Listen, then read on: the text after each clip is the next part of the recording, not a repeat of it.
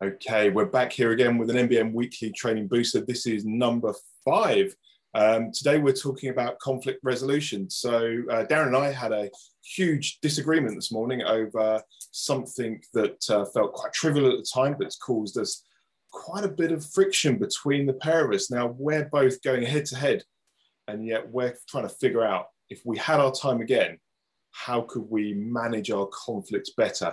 How could we get conflict resolution faster? So Darren, if we had our time again, what would you and I have done differently?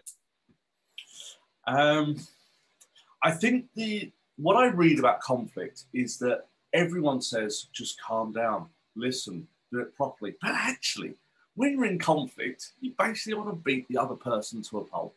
I get that. So telling us that we need to calm down and it shouldn't matter and trivial, I get why people are saying it. Actually, I'm not sure that achieves the behavioural change that we're looking for. Because what we're really looking for is to understand that it happens, the adrenaline's pumping, we're in conflict, and I think what we need to know is what's going on more in our heads at that time. And I want to share a couple of models that hopefully will help people understand what is going on in their heads, which I think then will calm them down, rather than just telling them you need to be calmer. All right, good stuff. I think the calming down bit's important, just to take the heat out of the situation. And yet the psychology that sits behind the reason why we're already in that place, and then what we can do, is where the true value and the importance comes from. So let's hear about this first model that's it's kind of in your mind right now. Okay, so it's Thomas Kilmann. These guys came up with a model many years ago, and it says that we have 5 ways of dealing with conflict, and we have a default one of them. So if we can understand which one we are defaulting to, that will help us understand how we deal with conflict normally, because that's our default behavior. Now, once we understand that stuff and we understand it well and we're trained in it, we can then move into using other behaviors. Because the challenge isn't to stop having conflict. The challenge is to manage conflict using other behaviors. So as an example, one of the behaviors is avoid. Now, everyone sees that as the weak one, but it's not, because sometimes you just need to walk away. So one of the 5 default behaviors is avoid. And if we can plant that in people's heads, then maybe 1 in 100 arguments, if they're really in conflict, they might just walk away because they'll win, what's the phrase, live to fight another day. Yeah, absolutely. And I think, depending upon the level of conflict and the potential of where that could then go, being mindful and actually making a conscious effort to avoid escalation can be super powerful. And why some people will have an avoiding mode just by default, it allows them to at least select it or be aware of where they're at. It does.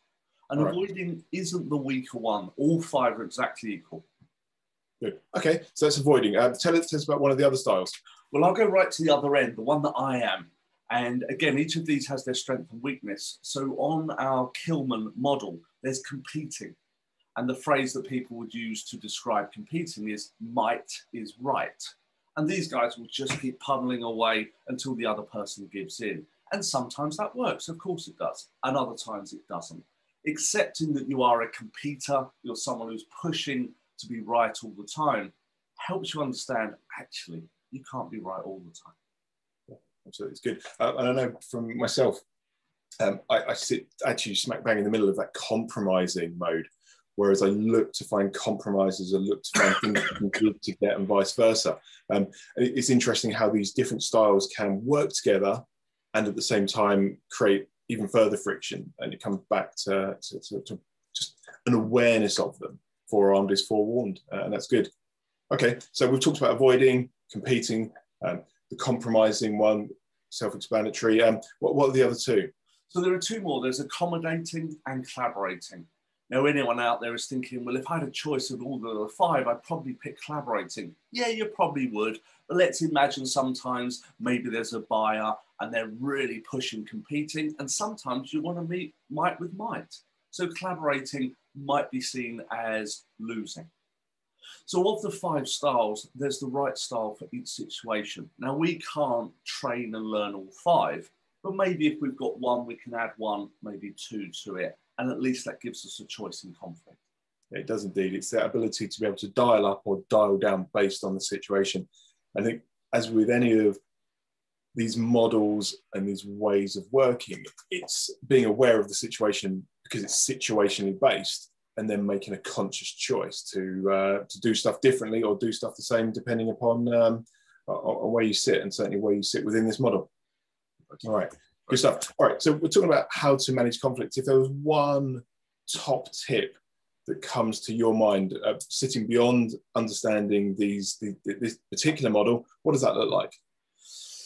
So as a HBDI yellow, a big picture thinker, I don't do the detail, or I struggle. The phrase I took away was something I read a few weeks ago, and it was from a famous guy, and I've forgotten his name, but that'll come back to me. The famous quote was something like, in conflict, 90% is the tone that you use. And I absolutely love that, because we know that words, body language, and tone matter, but in conflict, tone really matters. If you're using the wrong tone, it doesn't matter what the words are. You're already in that conflict and you're going to struggle. So I think my top tip is to be aware of the tone that you're using. And I'm going to add a rider to that from our negotiation training, something called irritators. I see negotiators, when they're in conflict, throwing in irritators. And an irritator looks like, yeah, I bet you couldn't do that anyway. Imagine a 12-year-old girl doing that. And we do some of that as adults just to irritate the other person, and then we're surprised when they're irritated. So be careful of our tone and avoid irritators. Nice. Absolutely love that. And we've got a whole raft of thoughts and thinking sticks around how you can more better manage conflict, how you can get conflict resolution. We're going to put the link to our ultimate guide to conflict resolution. We'll put that in the comments at the bottom. That's there to take away and read. And it brings to life all the things we've spoken about today. So we're going to wrap up there.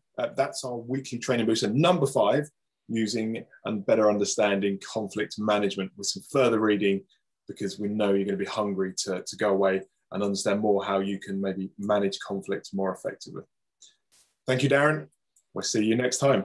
Take care all. Bye. Bye.